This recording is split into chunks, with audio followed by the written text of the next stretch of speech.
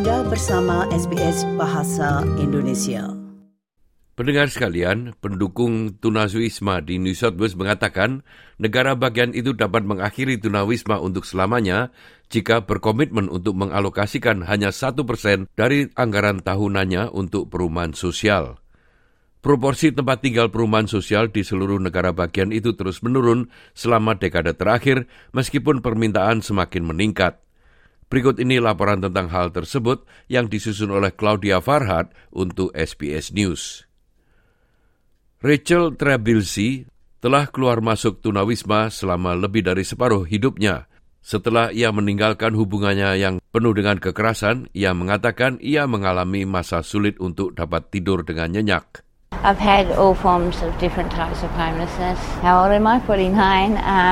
I guess it started roughly around 17. Walking the streets at night was the only place I felt safe and in control of myself. Selama bertahun-tahun, Rachel dengan 4 anaknya berjuang untuk menavigasi sistem perumahan umum. For 10 years, I asked for assistance to help me with my situation, and me and my children throughout their education at school was moved around from motel to motel to motel. You got your children ringing up from high school going, "Where are we living today?" And I had no control over that. Itu adalah kisah yang dialami oleh ribuan warga Australia. Kelompok advokasi tunawisma New South Wales mengatakan ada solusi yang sederhana namun akan membutuhkan banyak kemauan dari politik. CEO Trina Jones mengatakan satu-satunya cara untuk mengakhiri tunawisma adalah dengan membangun lebih banyak perumahan sosial. Over 50,000 people are on the social housing waiting list across New South Wales, many of whom waiting 10 years or more. At the current investment in social housing, we know that it will take over 70 years to support those people into housing. That's why we need urgent action now. We need to build 200,000 social housing dwellings by 2050, and that will make sure that we can meet the current demand and the future demand to make sure that everyone has a safe place to call home. Pihak penasihat menginginkan 10% dari semua tempat tinggal di New South Wales menjadi perumahan sosial pada tahun 2050. Itu berarti 5,000 unit tambahan perlu dibangun setiap tahunnya. Itu adalah peningkatan yang tajam dari hanya 700 yang ditambahkan setiap tahunnya.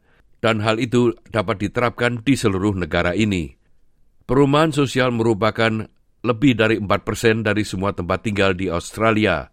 Itu jauh berada di bawah rata-rata OECD, yaitu sebesar 7%. Pakar perumahan sosial dari University of New South Wales, Chris Martin mengatakan, proporsi perumahan sosial terus menurun di Australia selama dekade terakhir. All across Australia we have a big gap between the need for social housing amongst low-income renting households and what our system actually provides. We would need an extra 730,000 social housing properties to meet current needs and the community's growing need up until the mid-2030s. So that implies a yearly build that's way in excess of even the stimulus programs that some governments have lately been embarked on. Rachel Trabelsi dengan keluarganya akhirnya mendapatkan tempat yang aman yang bisa disebut rumah. Namun ia tahu banyak orang lain yang masih belum mendapatkannya. A person's worth isn't a bank balance. It's the way we respect and interact with each other each day. The only way we can end homeless is not with money, it's with time. Time and understanding. Demikianlah tadi sebuah rangkuman singkat mengenai krisis perumahan di negara ini yang disusun oleh Claudia Farhad untuk SBS News dan disampaikan oleh Ricky Kusumo. Sukai, berbagi, komentar. Ikuti SBS program Bahasa Indonesia di Facebook.